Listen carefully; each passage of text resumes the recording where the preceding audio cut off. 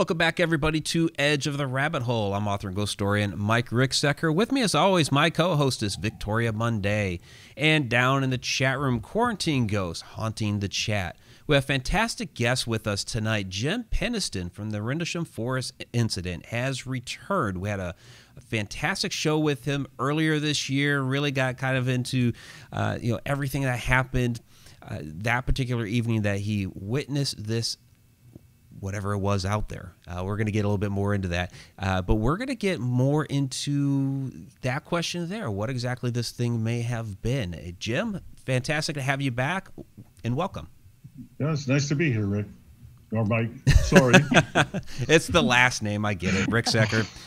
I've been called Rick my entire life. No, I really didn't mean that. That's not a joke. It's okay. It's okay. So I have your book here, The Rendlesham Enigma, which I do have a link down in the description of the chat room here on the YouTube channel. Rendlesham Enigma. It's a big book, very, very detailed. And we talked a lot about that last time, and I hadn't gotten through it all because shipping was slow at the time. Just got the book like a week beforehand. And it's a big book, Jim. There's a lot of detail in it. So, I didn't want to leave nothing out. No, I wanted to be definitive. So that's what happened. I tell you what, originally it was going to be 1,000 pages. Oh wow! Wow! I know. That it's already almost 700 pages. Yeah, and of that, the 300 pages of chapter endnotes. Mm-hmm. If you see how small the print is on the endnotes, it's because we had to do that. I mean, keep it down to around 700 pages. Yeah, absolutely. And this is only book one, the timeline. So there's more to come after this, which is going to be absolutely amazing. I'm definitely looking forward to that. Now, last time we covered a lot about what happened that first night that you were out there. I don't want to rehash all of that. But I do kind of want to start with, because getting deeper and deeper into the book, it was very, very apparent that there was a lot of misinformation, disinformation going around as well. A lot of stories, people who weren't even there coming up with their own tales about what happened. And it seems like this confused the community for a number of years, decades. And it seems to me your book really clears up a lot of that with all the information that's in there. Right, that was the original intent, of the Air Force, is to go ahead and put out, containment story, and it worked, as you can see with all this disinformation that came out. Some things fell into place. I mean, Monroe Nevels from Disaster Preparedness went out the morning after and checked, by base commander's orders, to check out the site and to investigate. He did. Spent all day out there. Then went back in to Woodbridge that night, met with Colonel Conrad again, went back out there with Colonel Hall, and continued it. But the whole thing is they wanted the first night to go away. So it was a golden opportunity with the third night with, Lights in the Skies, being reported. And so it worked out really well. The other thing is we even had books that were written on the containment story, which I found fascinating over the years.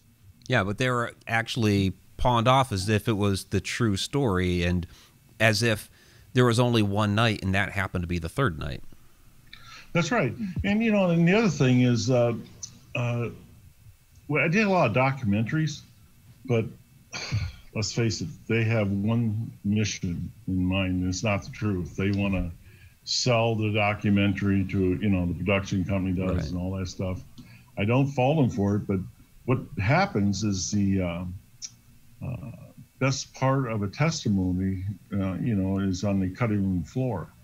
So that's what usually happened at all those documentaries, and stuff I thought was great. I'm finally said it, it's going to go out, and they go off to some mundane stuff that doesn't really make any difference to me. Right. So that's just not all the documentaries. There's a couple that were okay, not bad. 80% true, 75% true. That's pretty good, actually. compared to some of them. But Yeah, yeah, some were just terrible. Yeah, you know what? The first one I did Colonel Halt. He had been retired a year or two from the service, and I was retired a year. He calls me up and he wants to put out we have one of these people who's doing the disinformation on the Force incident. And he says, hey, got a chance to do a documentary in England. And he says, we can set it straight. And, I don't know about that. Besides, I have to go to England. And nothing against England, anybody's out there living. I mean, just a long trip. And I thought at that time I had a full-time job and working, And anyway, we went, and I found I had enlightenment about documentaries. I mean, there I had my notebook. They didn't care about it. The storyboards were already written. That's what the producer told me. Okay, all right. Then the other thing, they're saying, well, how big was it? And I said, well, it's about 9 feet by 9 feet. And I says, about 6.5 feet tall. He says, you can't say that on TV. Okay, why not? He says, well, they got to be able to relate to it. Okay, and he goes, it's the size of a tank. I'll tell you right now, I've never seen a tank in my life, okay? And I said, okay, so I found myself during that first documentary, changing to adapt to that documentary. And I went, you know what? I'm not going to do that no more. And I did. I just stopped. So what they stopped doing is, I guess they just cut out the parts they didn't like. And that's where some of the disinformation came from. That's creative editing. That's all. Have you? Yes, that's what they call it. No comment. Have you seen the sculpture that they've made that's out there now? Yes, I got a. Oh yeah, I do have a photo of that. Is that what it really looked like? Well, it's not bad. It was that size. I mean, because that looks. It's about that size. The size is about right. I tell you what, I got the Forestry Service got a hold of me. I can't remember when it was. It's quite a long time ago. And they says, can you give us a hand on this? And so I'll tell you what I'll do. I'll provide you some sketches. And I says, and I can also give you the symbols and that were on the side of it and where they were at. So I did. And they said, well, we can do it. We'll get the size about right. He says, but the sheet metal guy can't make it, ergodynamic like it was. If they only could. Okay. I said, yeah, okay. But they did get the symbols and they did put them on it. So it's not bad. I mean, I think the worst thing the Forestry Service did is they created the UFO trail, which is not the trail. I saw that today. There's like hiking trails now. There's a 4 mile and a 10 mile, and you can go on these hikes. Yeah, they did it out of convenience because they already had trails there. And, yeah, I don't care. It's the event did happen in Rendlesham Forest, so it's close enough. Why not? That's been my problem, I think, over the years. Like stuff like that don't make any difference to me. So I go, yeah, that's close enough. It's just like the first time they asked me about, how many pages of binary were there in the notebook? Because I don't know, 15, 20, 30, I don't know. I didn't care. Right. It's not important to me. But it turns out it's important to everybody else. And later I realized that I had to go ahead and count them. Yeah, those pages. No, we were doing a film shoot, I think back in 12 or 13 in Rockford, Illinois. And we had Burroughs there, a couple other people. And he says, we have to sit there and count those right now. He says, know exactly how many there's in there. I said, why? He says, because people want to know. I says, okay, 1, 2, 3, 4, 16. So. I guess it was that's still a lot of pages of binary. It's a small notebook. Yeah. I mean, it was only, I read something earlier today that said that once you wrote it all out, you felt so much better and you were able to sleep. I guess you got it out of your system. Do you remember it? Could you say, well, page 12 was, and rattle it off, or no, once I you can't wrote it do down? that. No, I can't do that by page. Well, okay, but do you still remember it, or is it? Right now I can see them. Yeah. I had someone ask me, I think I could write them down. Yeah. And he says, well, why don't you try writing them down? I go, okay. So I tried, and I still have a lot of trauma from it. So I stopped. There's certain things I can do. I'm doing a lot better. Like I'm doing podcasts and I'm doing documentaries. And I wrote a book. I tell you, the writing the book was like therapy. Okay, that helped a Oh, lot. I'm sure, yeah. Yeah. So what are the remarks? The answer, Victoria, is no. I don't think so. But if I attempted, I could. I think. You know, when I was little, my mom used to take one piece of the puzzle when we would put a puzzle together and keep it so she could put the last piece in there. I think about doing that, just taking one page out and say, wow, I don't know what it means. Okay, no. No, but that's a nice story. Next time, you know. So something I wanted to ask you, Jim, it's going back in the book, and I'm going to paraphrase a little bit here because I don't have the exact quote in front of me, but you had said something in there about that as a society we have a propensity to either withhold information or serve out disinformation that actually impedes our own progress or evolution as a society. Why is it you think we do that? I don't know. It might be something that's that's embedded in us, in our cerebral cortex. I don't know. We seem to be that's our nature. I think it's part of it's you want to protect yourself too. You'll go so far, but you're not going to go so far to expose yourself to getting violently hurt or something like that. Right. But in this case, with what you experienced and what happened out there in the forest, what do you think they might be trying to protect us from? Them? Them. Is that what you're talking about? Yeah. I don't think it's got anything to do with us. I think it's got to do with something with them in the future. So, I don't think it has anything. Well, does that have something to do with us? I guess technically that would, if you use that premise. Some of the impressions or communications that were exposed in the hypnosis session by my doctor in '94 after I was out went into all that kind of stuff that it's like they were trying to change events in the future.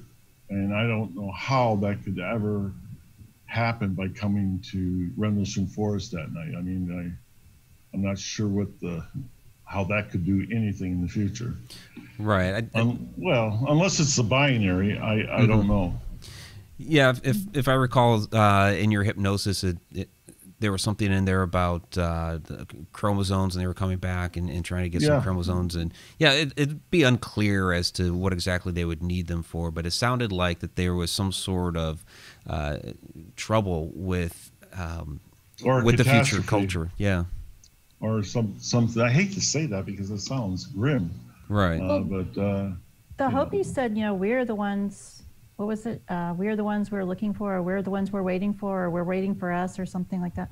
Like something is going to happen, and we have to come back and save ourselves. Or create a new timeline. Yes, or repair what damage we've done in the past to make it better. Yeah, that's that. We have some theories on that. I mean, to sit there and give concrete information, this is a fact, I can't do that. Right. Not yet. Right. So well, I wish I could. So a lot of maybe not. I don't know. Yeah. Now, a lot of the disinformation, and it's still pretty prevalent out there, because I call this the Rendlesham Forest UFO incident. And, a lot of people still go down the route of extraterrestrials, but this seems to be a time device, some sort of time machine, at least. And it seems like that's what I'm getting a lot from your book. Some kind of multi-dimensional device. Hollywood calls it time travel. That is an interdimensional travel. That's the impressions, the communication that I had from my 45 minutes with the craft. So it's not like I was trying to keep a secret or anything about it, because why have any communication at all, So, but that's the communication I had from it. And so some type of dimensional travel. Because we don't, one of our theories is that corporeal life, human beings can't survive the interdimensional travel, so they send drones back. Or another theory we have, they send back, some type of cyborg thing like that that's not human, but mechanical, and you can call them whatever you want, maybe race or whatever. And one of the interesting things, though, about Rendlesham is even from the time of being debriefed and everything, I never used the term UFO. I never voluntarily ever used it. I think a documentary forced me into it. But no, it's not a UFO. UFO is unidentified flying object. This craft had landed, was on the ground 45 minutes, and it took off. I mean, that's not a UFO. That is a craft of unknown origin. Yeah, it came and delivered a message and left, basically. Yes. So, can I ask you about the 45 minutes you said? Did you lose 45 minutes of time? Or your watch was 45 minutes off? Was that because you were in the sphere of influence? Yeah, okay. Yeah, you read the book. Yeah? Well, parts. Okay. No, the 45 minutes, I had an electric watch at the time. Mm-hmm. And so I was, even for the time, even when I came back to Central Security Control and I see the watch was off 45 minutes from the control center clocks, I just figured it stopped, because of the electrical, static electricity, things like that. And then this phenomenon that was going inside the sphere of influence was right. Caused it to stop. So I have deducted that it's 45 minutes is how long I've been there. But I'll tell you what, for me, in real time, it was just a matter of minutes. I mean, 5-10 minutes, maybe. Okay, it wasn't very long. That's the first part of my question. Okay, we had a guest on a few weeks ago who completed some equations Einstein started. And he was talking about, and I forgot what it's called, the field theory, I think it's what it was called. Anyway, Unified field theory. That's it. And he was saying that the further you get away from the center of gravity, time stops. Do you think perhaps the craft that came back had to somehow repel gravity to get back in time? And that would cause your watch to stop? Either that or it was the electrical field. I don't know. Some of the research, here's some of the facts. When there was also the absence of sound around the craft. Okay, because I was going to ask about that too. And then when the craft did take off, and it seemed like it just disappeared. It was gone. Mm-hmm. But I later realized that when I seen it, over the Cape of Green area, it just was going off slow, like 300-400 miles an hour. So I think what we had over Rendlesham is that it was just leaving at a speed of a bullet or something like that, right. Which would appear to be a blinking of an eye. But you would, any craft that size, you would have a sonic boom from them. Okay. And, and there wasn't. No displacement of air? Nothing. No displacement of air.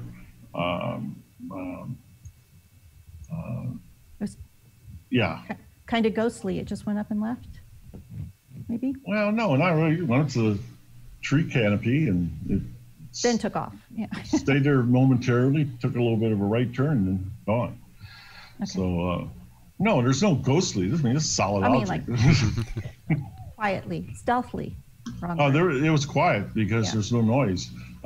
Even there was no intakes, there was no exhaust.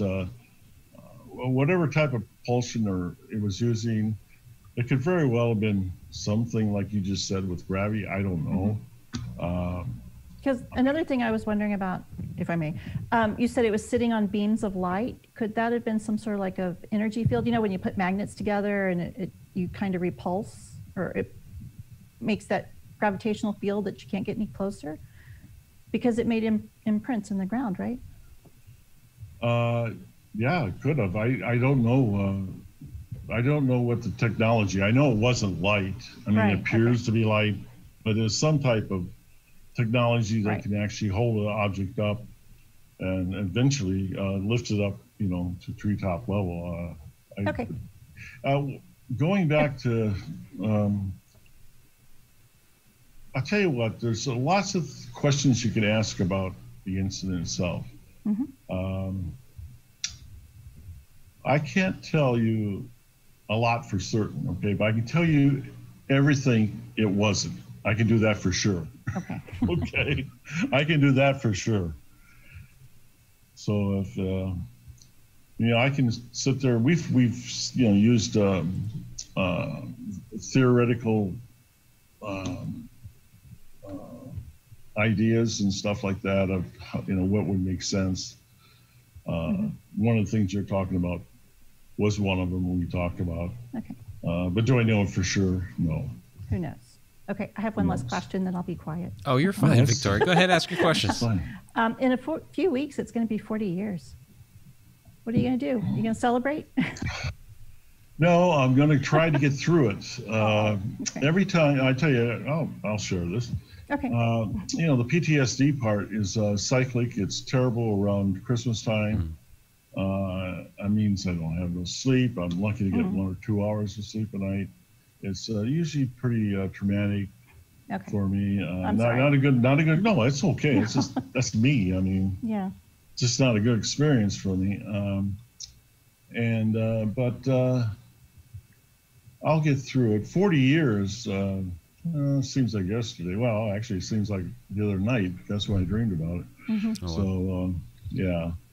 So it doesn't seem that long ago to me, not when you're reliving it all the time. Right. But believe me, I understand the excitement of the 40th anniversary. I've been asked, oh my, a lot of people, a lot of production companies, TV shows, whatever, to do something for the 40th anniversary, and I just said no. I'm Wow. not going to do it. Okay. Good for you. Yeah. Yeah, I'm not going to do nothing like that.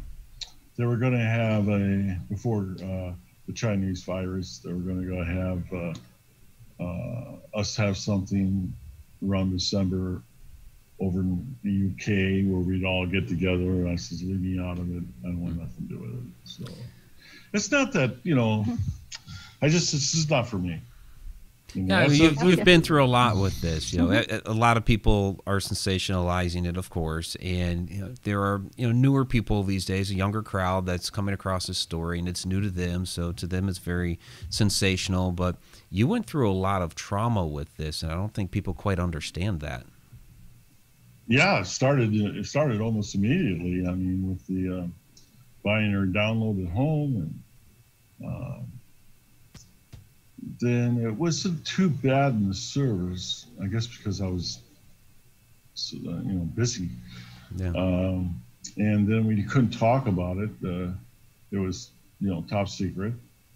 Then I retired 13 years after the incident, and I really think one of the triggers where I started having bad dreams and stuff like that was actually going over to England doing that first documentary. I think that was a mistake. Later, I find out that with PTSD, you need to confront the triggers and all that stuff. I've done that recently in the last 5 years, so it makes it easier. I'm on medication at night. I don't know, it's an alpha blocker or something like that, and it just sort of shuts off you from dreaming. You still dream, but I'll tell you what, at least you're not waking up in sweats or stuff like that. Right. Yeah, I don't want anybody to feel sorry for them. No. It's just a situation that happened. I don't want to. The writings of the books help. There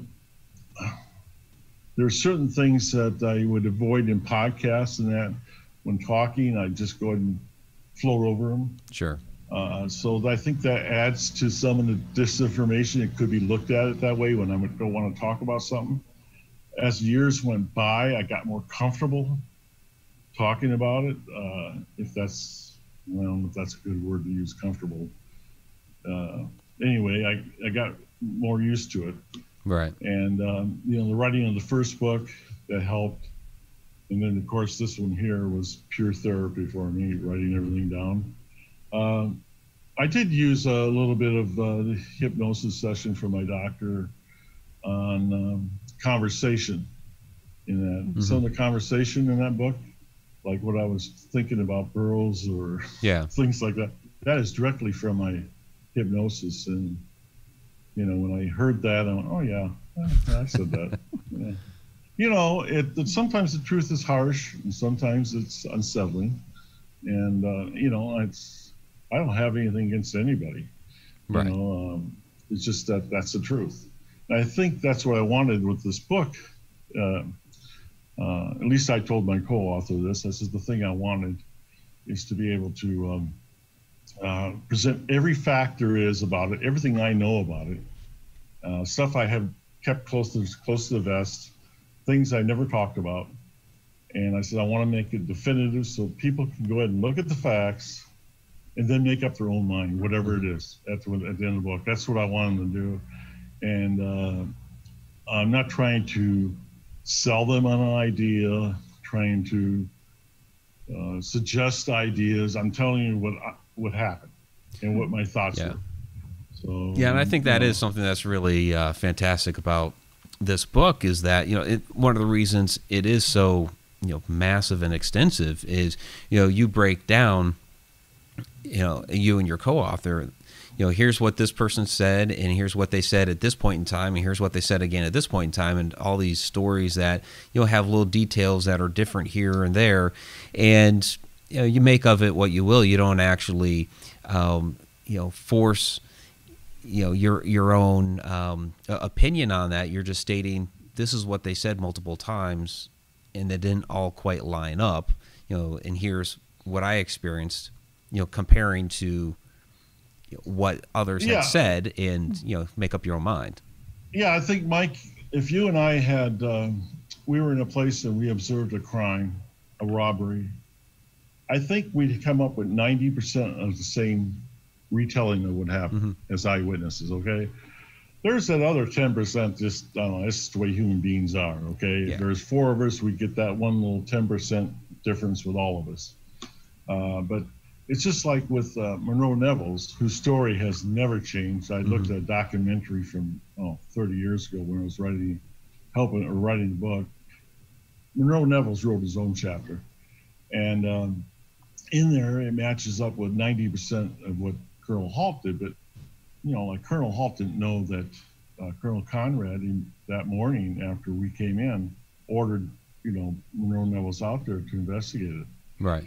Can you blame the base commander? He wants to know, is there anything to this? What's going on? Is there any residual evidence? That's the kind of stuff he was tasked with. And fortunately, Monroe, being a Marine, he was in prior service as a Marine. He is a detailed guy. And, so he took detailed observations of what was going on. And it varied about, 90% was the same as what, Colonel Halt was talking about.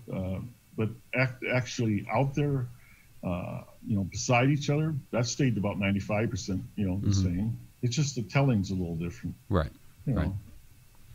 So we do have some questions coming in from the chat room. I do want to get to some of these here, but also for our podcast listeners, later on this week, when this plays on KGRAradio.com, we do want to thank those that are listening to KGRAradio.com. From Judy Wilson, she was wondering if it affected your body being in that sphere of influence for about 45 minutes. I noticed the effects as I entered it, the labored movements and that, the static electricity and face, skin, hair, the void of sound, but all of them except for the sound dissipated. Okay, as I examined the craft. So that was the only physical influence I had at that time with being in there. Outside of when it took off, relief, you know, I was pretty relieved. Mm-hmm. I was glad to see it go. Yeah, I bet. I hope, you know, I don't know. Did I answer? I think that answered it just fine. Another question here out of the chat. Fungi. I know you answered this the last time we had you on, but you know what the craft felt like. I think you said it just felt like metal. Yeah, it was metal, but I used the term it looked like black glass. That's to describe the visual of it. But it felt like metal of some sort. It wasn't aircraft skin like I, was used to, being in the Air Force and that. It was no rivets. It was no seams.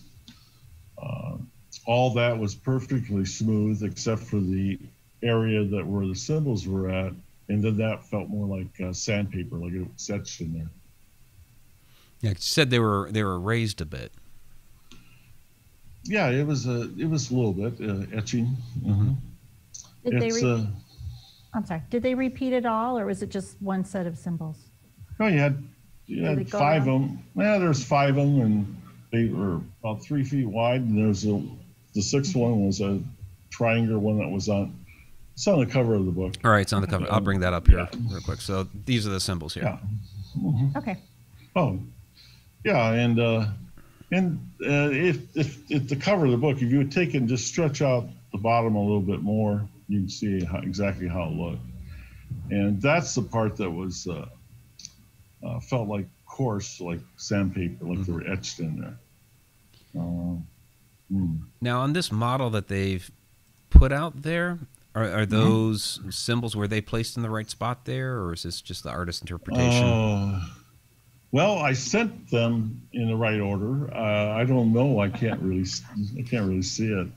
Can you tell me if they match the cover? I don't know. Yeah, well, I can't tell from this photo. I don't know if you've seen a closer photo or anything like that. So. No. I sent the stuff and they said they were going to make it, and then I think about 8 years later, I think I asked somebody that read one of our books sent me a picture, and that's the only way I've seen it. Okay, all right, fair enough. And then we have another one here from Andrea. She was wondering if it looked like any military craft that we have these days. No. The technology can't be replicated yet. One of the things that I was fortunate to have the experience prior to that incident is I was stationed at Offutt Air Force Base, Nebraska, SAC headquarters at the time, and I was part of the elite guard, which was bodyguards for the general officers and other people, important people. And we also guarded the command post, which is 5 stories down on the ground. But we also had the opportunity to provide security for our R&D, research and development, briefings and that for the general staff and things like that. And there was never anything with the technology that this had in any of those briefings. And they were projected 50 years ahead of time. And no. And there still is nothing. There's still nothing like it. I mean, engines have to have intakes. They got to have exhaust. They got to have flaps. They got to have, they got to have some type of landing gear. They don't work on light. And, they got to make noise. And they got to have the air displacement. And so it's void of all those. And all our aircraft and drones today have that. Right. Yeah, our drones are quite loud, actually. Yeah, these are not the little ones you buy at at a Walmart. And even those that you buy at Walmart sound like a nest of bees. So right, yeah, these drones look like planes, small planes. I mean, they're very loud in that. Yeah. It's just the technology can't be replicated today. Uh,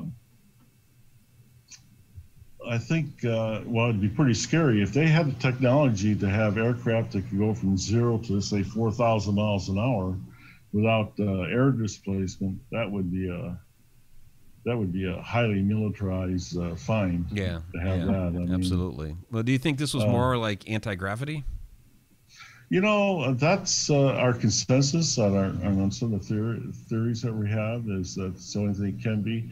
One of the physicists that agrees with us is Dr. Jack Safari.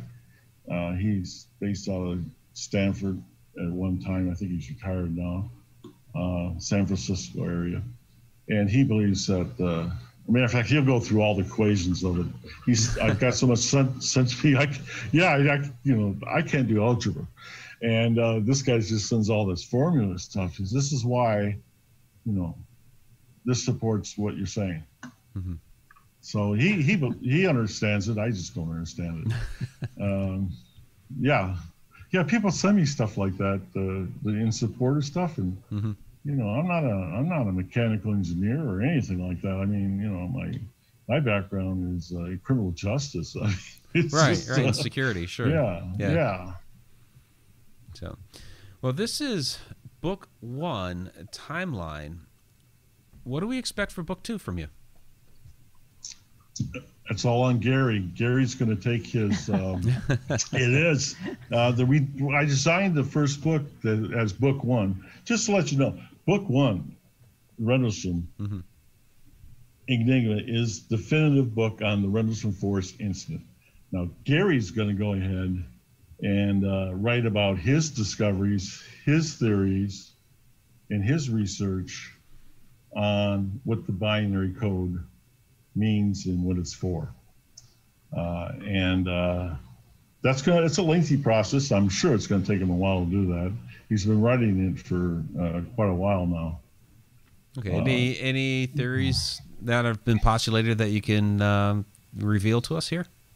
Well, it reinforces even to a harder degree the interdimensional travel, mm-hmm. time travel. It does. There's no question that I don't think there's any question that it's it's us from the future. I just can't prove it yet. Right. And hopefully Gary will have that research done where he can be able to do that.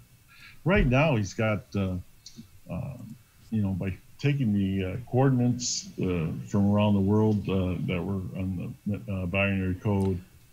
Yeah, there's stuff that's right. Down to 1 inch on global scale, and he believes one of his theories is that he believes that they actually point out to a hidden chamber in Giza, and he had one of his thoughts on that is that he thinks it will have information contained in that chamber.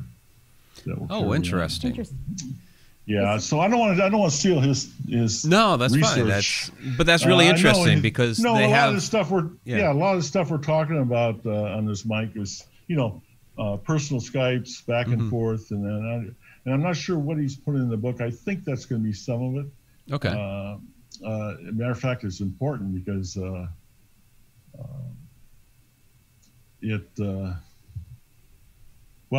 the math won't. I tell you what, the stuff he sent me so far, the math doesn't lie. I mean, it's math. I mean, right. So, yeah, I mean, it just doesn't lie. It doesn't have feelings, or it doesn't have, someone projecting a thought with it. I mean, it's math. Yeah, you crunch the numbers, and this is what you get. That's right. Yeah, that's right. I think my statistics class hated me, so I don't know. I can't agree with that. So your mind's geared for all that. Mine is not, as you can tell. No, I'm out of that class. But is Gary the one that found the code within the code? Yes, he had. It was Gary. Okay.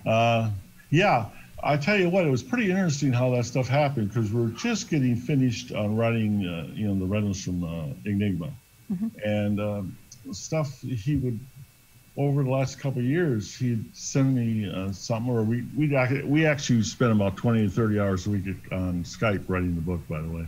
Oh, that's so cool. Yeah. That's the new way. Yeah. And when you'd send me a piece of information about that, I would have a wow factor every time you did that. And I said, my God, what are the chances of that happening? Wow, you know. But somewhere around 50, 60, 70 times of stuff's being sent, and I was going, wow. I says, you know, Gary, this seems like it might be by design. And he says, exactly. He says, that's my thoughts too. So it's all connected. It's all connected. Did you hear that, Mike? Yeah, I heard that. That sounds like connected universe to me. Yep. Yeah. So JD Bambera has a question down here out of the chat room. Have you seen anything like this in film or TV? Ooh. There's parts of what happened at Revolution in some movies. Interstellar, for example. Yeah. The binary. I think that might be time travel too, wouldn't it? Yeah, there was. There might be in there too. Interdimensional. The interdimensional stuff is there. Yeah, that kind of stuff. I know the Ancient Aliens. We did a few shows with them. Sure. Yeah. As a matter of fact, Kim Sharon, she's the producer at Prometheus Pictures. I met with her last summer in July. Gave her a book, and I says, "Here, you got future shows to work on." I'll arrange it. Yeah, and she agreed. You know. Yeah. So yeah, parts of them have been in already, even in Ancient Aliens, even ones we weren't participating in. So yeah, they're just. It's really odd to see that on a show when you're watching. You go, oh, they must have seen that and must have read a book. You must have read the book about it or something, you know what I mean? I don't know how writers are in Hollywood to get that creative anyway. I guess they have to look at everything to do that. So, so the answer is yes, I've seen some of that in productions. Have I seen the exact craft? No, they haven't replicated that. But let me ask you. They will. I'm sure they will. Oh, I'm sure at some point. But let me ask you this: have you seen other? Because a lot of these reports and different phenomena seem to be very related. Have you seen other reports from around the world, maybe before yours or after yours, that seem to be related or similar to what happened to you? Okay. Yes. One of the things about writing books and that, and your name's somewhat known, so they find you on the internet and that. And every once in a while, I get a case like that stuff I hadn't publicly put out before, and they have parted with their sighting. That was, directly corresponds to what I observed with Rendlesham. And that's always the tip of the iceberg with it. When I get that stuff in, when I start asking more questions, it gets more, where we're both, me and the other person, saying, okay, I don't know what it is. And they seem shocked that I don't know what it is. So I said, I don't know what it is, but I know one thing. It's unexplained. Yeah. Okay, we know that for sure.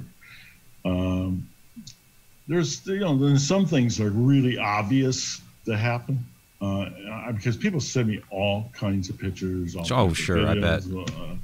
And most of them are all very easily explained as natural phenomena or human phenomena, airplanes. The most recent one, I must have got 50 videos on it of the blimp in New Jersey. I got, matter of fact, this guy in Holland sends it to me. I go, oh, that's a blimp. And he says, that's instantaneous. He says, you look at it? I said, that's all it took. He says, the first few seconds, you can see it's a blimp. And he says, yeah, but everybody's stopping. I said, well, they don't know what they're looking at. They or else just have wishful thinkers that want to see something. Yeah. It's I don't know. but there are people out there that have reported cases to me. We have one in South America that stands out in Peru. The guy's a pilot. I've known him personally now for about 15 years. Story fascinating me. The other one that is unexplainable and has great nose cam footage that hasn't been released yet is General Jafari of the Iranian Air Force. I think that's a pretty big incident. And, Interesting. Also, yeah, that's one I can't explain. The one with General de Bauer, the Belgian wave, he can't explain it. I can't explain it. Yeah, I mean, we have things like that. But 99% of them, you know, that you can say, well, this is what it is, or this is what I think it is. I have a friend that works at JPL. I don't want to go too much into that. She's worked there for years. And I have another friend that works at the Lucas Labs for like George Lucas, Star Wars. Okay, yeah, sure. So if I find something I really don't know, I send it to those guys. And, you know, if I sort of think it's going to be fake, which most of them are, and all of them have been so far, by the way, except one, Lucas will say, oh, no, that's CGI. You know, they explain. They said, no, that's obvious.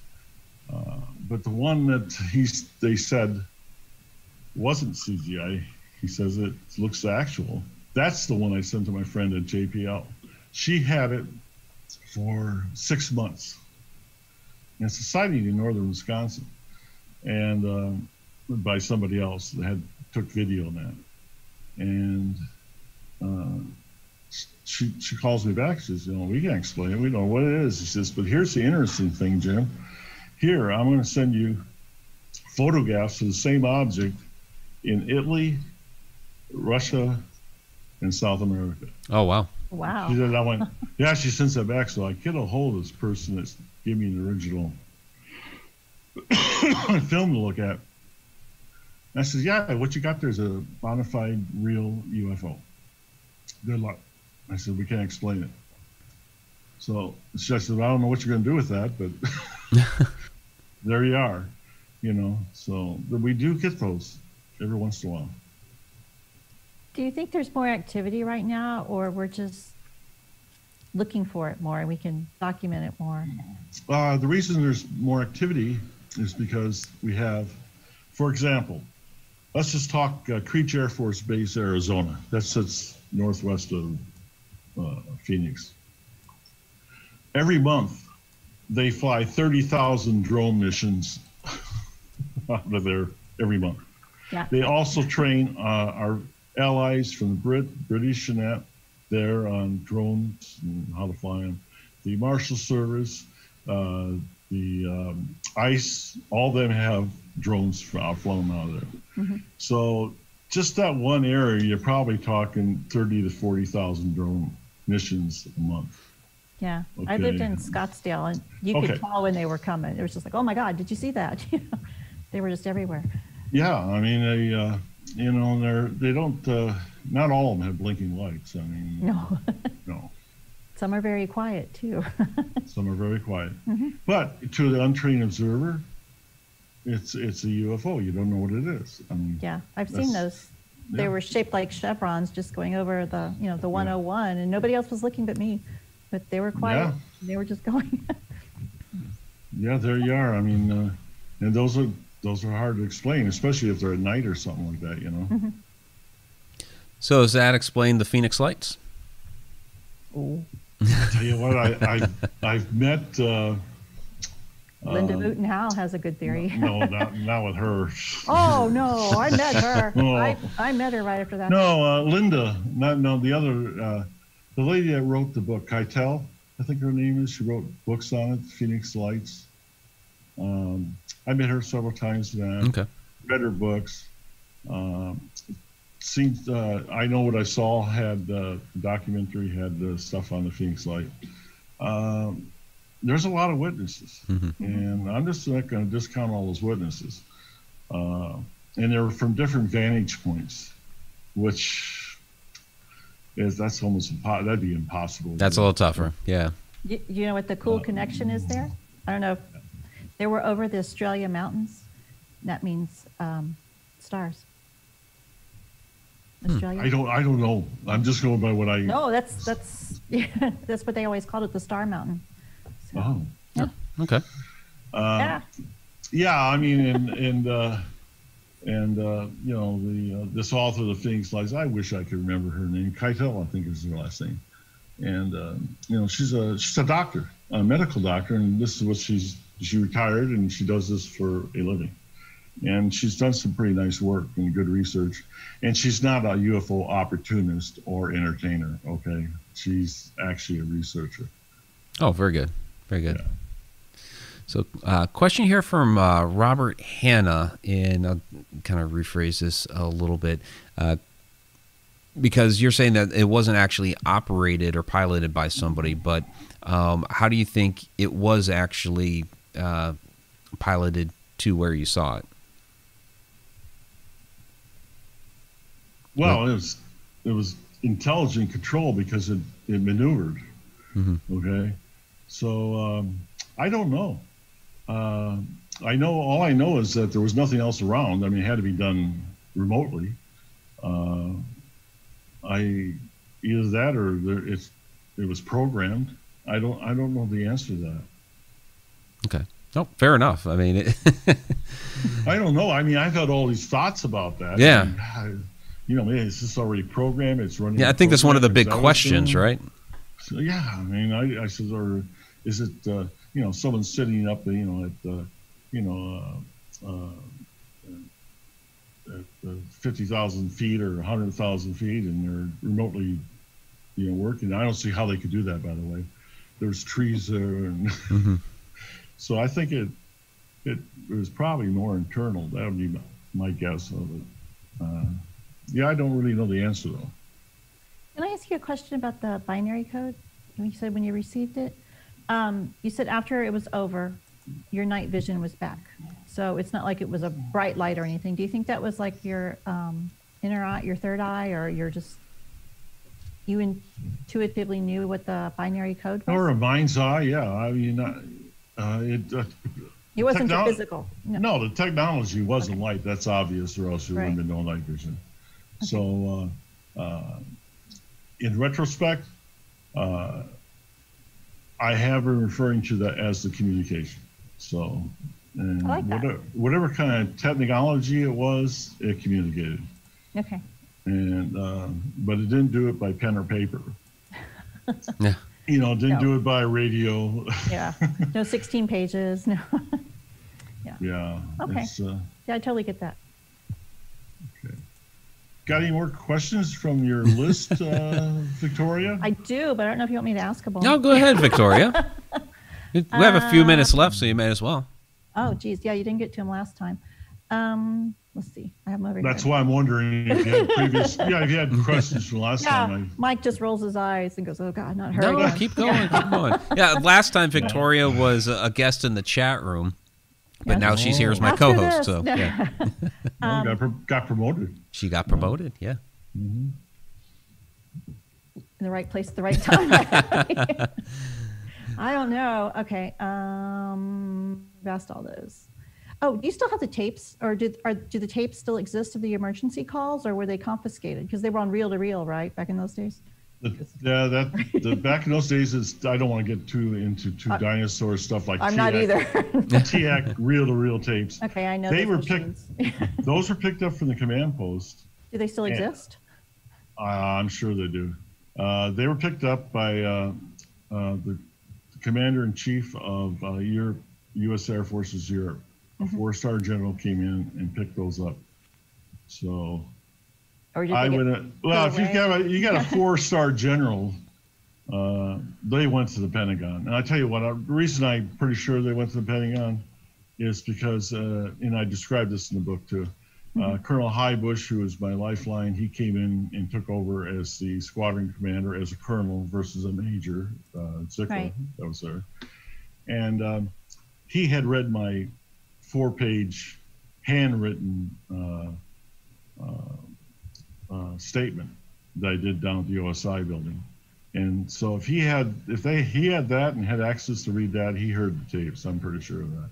Okay, so Well- they're not like put away in a vault somewhere and say, "Oh, these never existed." No, I'm sure they're still classified. Right. Okay. Yeah. Well, what's interesting to me about Colonel Highbush when it seems like Oh, I'm glad we're talking about him because he is was a fantastic person. I mean, he was. Yeah, and I'm sorry for his passing because it sounded like he was an amazing person, and really, like you said, you called him your He lifeline. helped me a lot. Yeah, yeah, exactly. But it seemed like he may have known or heard about incidents like these even prior to reading your 4-page letter as to what happened. Does that seem to be the case that these incidents have been reported before? That's my impression too. That I got from Colonel Highbush, and I continued throughout the years. Some of the things he told me, I tried to verify. Like he said, he worked security police intelligence at Pentagon. That was his prior assignment to come in there. No, there was no such organization. I mean, not publicly. Right. So I couldn't find anything on that. Yeah, I never worked there, but yeah. Yeah, he had an in-depth understanding, and maybe that's why he was chosen to become the squadron commander. He came out there, and I had some pretty interesting times throughout my times in Europe afterwards. I mean, 5-6 years after even, and he was there for me on that. And I think he had if you're going to go ahead and choose someone to be your liaison in the Air Force, I'm sure they picked someone that was aware of more things than just the rendition incident, I would think. Yeah. Yeah, certainly So when- seems like it. Oh, sorry. Go ahead, Victoria. When is your audiobook coming out, please? Well, I tell you what, I don't know if it's financially we're able to. The estimates are unreal for an audiobook. Your book is 3 pounds. I mean, I can't even imagine. Yeah, It's a big book, yeah. I think what I'm trying to do, it's hard during this, with the virus and all this stuff, but we're trying to go ahead and put it in a second language. Oh, okay. We're going to pick, we're leaning towards Spanish, okay, because of the South America, Spain. A lot of people speak Spanish. I don't want the people in Italy to get disappointed because I've been asked by, I think, half the people in Italy to have it in Italian. But it makes it a little bit harder to put it in audio. One of the possibilities that was presented to me, but I discounted it, is just to do the chapters and not the end notes in audio. And that I think you need to have. Yeah, you have to have one with the other. Right. It just doesn't work. No, Yeah, I was only joking, but Yeah, it's not going to come out in audio. Cliff Notes. No. No, I'm looking forward to reading it if I ever have time off. What's interesting is that some of the readers that have read the book and are on their 6th or 7th reading. One's on their 7th reading. Oh, wow. And they told me, he said, I'm still finding new things in it I missed. Okay, I said, I can't believe that you could sit down and read that 7 times. It's hard enough writing the book. There's a person that's probably been, out of contact with civilization for like months. Well, I don't know. But Yeah, it is jam-packed with a lot of information. So highly recommend it. Yeah, the book's not about any individual. As you can see, there's no pictures of me and Gary on there or nothing like that. We don't want to. That would just detract from the book to have us on there. It's about the incidents, it's about the binary, and it's about the uniqueness of what happened out there, and the ramifications. What seems to be coming in book 2, and that's not a teaser. It's just that I'm stating the facts on that. Is there an estimated date as to when book 2 will be out? Well, Gary's really touchy about that because he's thorough. I mean, Oh yeah. we took 5 years. I mean, I wrote a chapter a month and then went back and didn't like the words I used and changed it, and it took 5 years. If Gary had his way on it, he probably would have been another year or two in that book.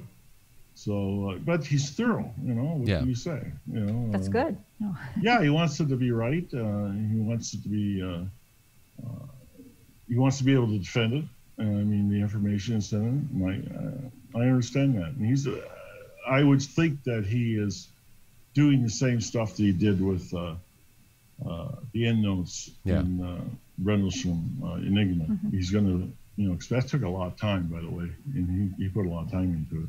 Oh, yeah, absolutely. And you can tell. I mean, it is just chock full of information. Like you said, thorough is the perfect word for it. Yeah, the last thing I'd want to do and listen to a bunch of interviews for all the witnesses involved and listen to 100 of them each. You know, I mean, I couldn't do it. Definitely. You know what else he also did? I'll tell you what else he did. I could never watch the hypnosis session from the psychiatrist in '94. I imagine that'd be very difficult for you. I just couldn't. I sat down many times, tried to watch it, couldn't do it. And finally, about 2 years ago, well, a year before the book was ready to, you know, for being finished, Gary says, "You got to be able to watch it." I said, "I can't. I tried." He said, "I'll tell you what I'm going to do." He says, "I'm going to go ahead and write everything down." He says, "And I'll read it to you." Oh, wow. Yeah, it was the hypnosis sessions were her notes of doctors. They wouldn't even do that today. They'd be afraid to get sued or something. Right. Yeah, one is 2 hours long, the other one's 2 hours long. So it's about 4 hours of notes, and you know, he did a really excellent job. So the first time I actually knew it was in that tape, those tapes, is probably about 2 years ago when Gary actually transcribed the whole thing and read them to me. And we did that on Skype. It took hours. Okay. I imagine it took a long time, and that chapter on the hypnotic regression is really, really fascinating, and the transcripts are right in there. So yeah. So you don't remember being hypnotized? Because I've been hypnotized once, and I listened to the audio recording of it, and I was like, I don't remember that. I don't remember that. But that's what the psychiatrist, she made it that way. You wouldn't remember. I'll tell you what, the reason I went in is for a sleep disorder, and you know, then I started thinking, oh no, it could have been something when I was like child abuse or something like that. And so she made sure that whatever was going to happen in that first session is I wasn't going to remember what it was. And when Gary was telling me that, you know, about reading the transcript to me, oh man. But here's the other thing. Lots of stuff that he was telling me in that transcript. Oh yeah, I knew that. Yeah, I knew that. Yeah. Because it's stuff I used to think was impressions when I was around the craft. It was actually most likely communication that was going on, not just with the burst of light or anything. There had to be constant communication. Like I knew it was a drone. I knew it wasn't manned.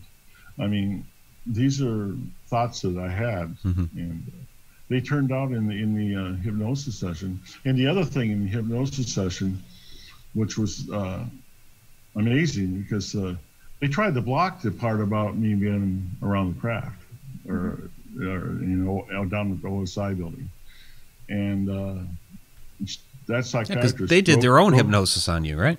Yeah, well, they so did Bethel. I mean, they well, it sounded like a good idea, you know, tell the truth. No, it tells the truth. It goes away. I mean. Did they think you couldn't handle it, or they just didn't want you to? They wanted to make sure everything I was saying was accurate. That's what they told me at the office. I mean, but I was sort of forced into it, but I was forced into it. And anyway, the block in there, she broke it. And when she did that, then of course, you know, everything started to make sense with the information that I already experienced. Yeah, I can only imagine there's like the sense of validation when you hear that and you're like at peace finally. You know? That's a nice word to use. It was validation. Yeah. Because, you know, I had the experience and what it was going on out there at the moment. And I was like, well, I wonder if I'm just imagining some of that. and then it's repeated, in a hypnosis that was done 13 years later, 93 and 94, I think it was, somewhere around there.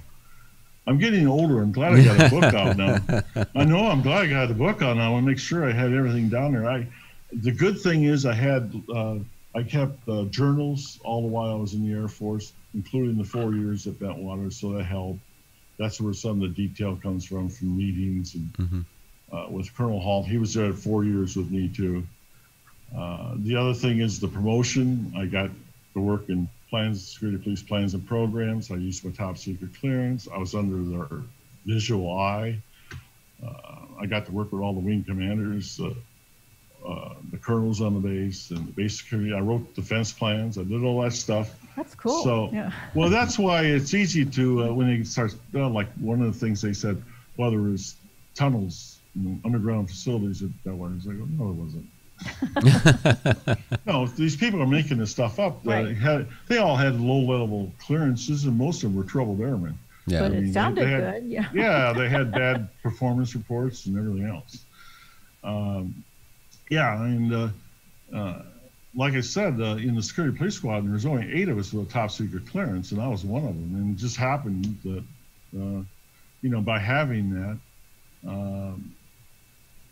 things were shared with me, afterwards, and and I kept records of it. So if I was having Nice. a meeting, hey, yeah, the Air Force, you always CYA. Oh yes, yes you do, yes you do. My job too. Yeah. you got to. Yep. It's just it's survival, but also it made me look good if we were going to have a base security council meeting.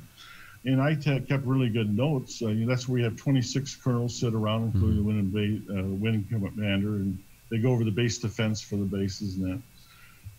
What I would do is I do a prior briefing for the following year with the wing commander, and I says, "Yeah, the colonel from the DCM from maintenance said this." I gave him a cheat sheet of the stuff they said at the meeting that they were going to do. And Colonel Williams, General Williams, he go, "Hey, thanks a lot." I said, "You're going to look really good." And they did. Awesome. They could not figure out how Colonel Williams remembered something from a year ago at a meeting. He Yeah, that's weren't fantastic. You going to do this, or weren't you going to do that? Yeah. So you got to make your boss look good. You do, you do. Every day. I try. You try. I try so hard. Well, Jim, we're at the end of our show. Really do appreciate you joining us once again. I know Quarantine Ghost has been putting the link to your book in the chat. We also have it down in the description of the YouTube live stream here. But can you go ahead and let everybody know where you can find the Rendlesham Enigma?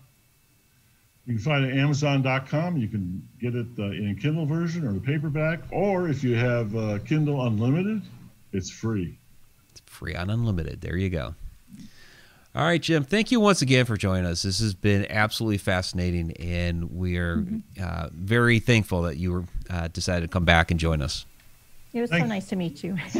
Well, thank you for asking, Mike, and I appreciate it too, Victoria. Thanks. Absolutely. I'm a big fan. Okay. I am. I'm a big fan of Jim's. Oh, he's absolutely fantastic. So, He is. All the best. yeah, Jim, you have a great one. Have a good night. Thanks again. Have a good night. Good night.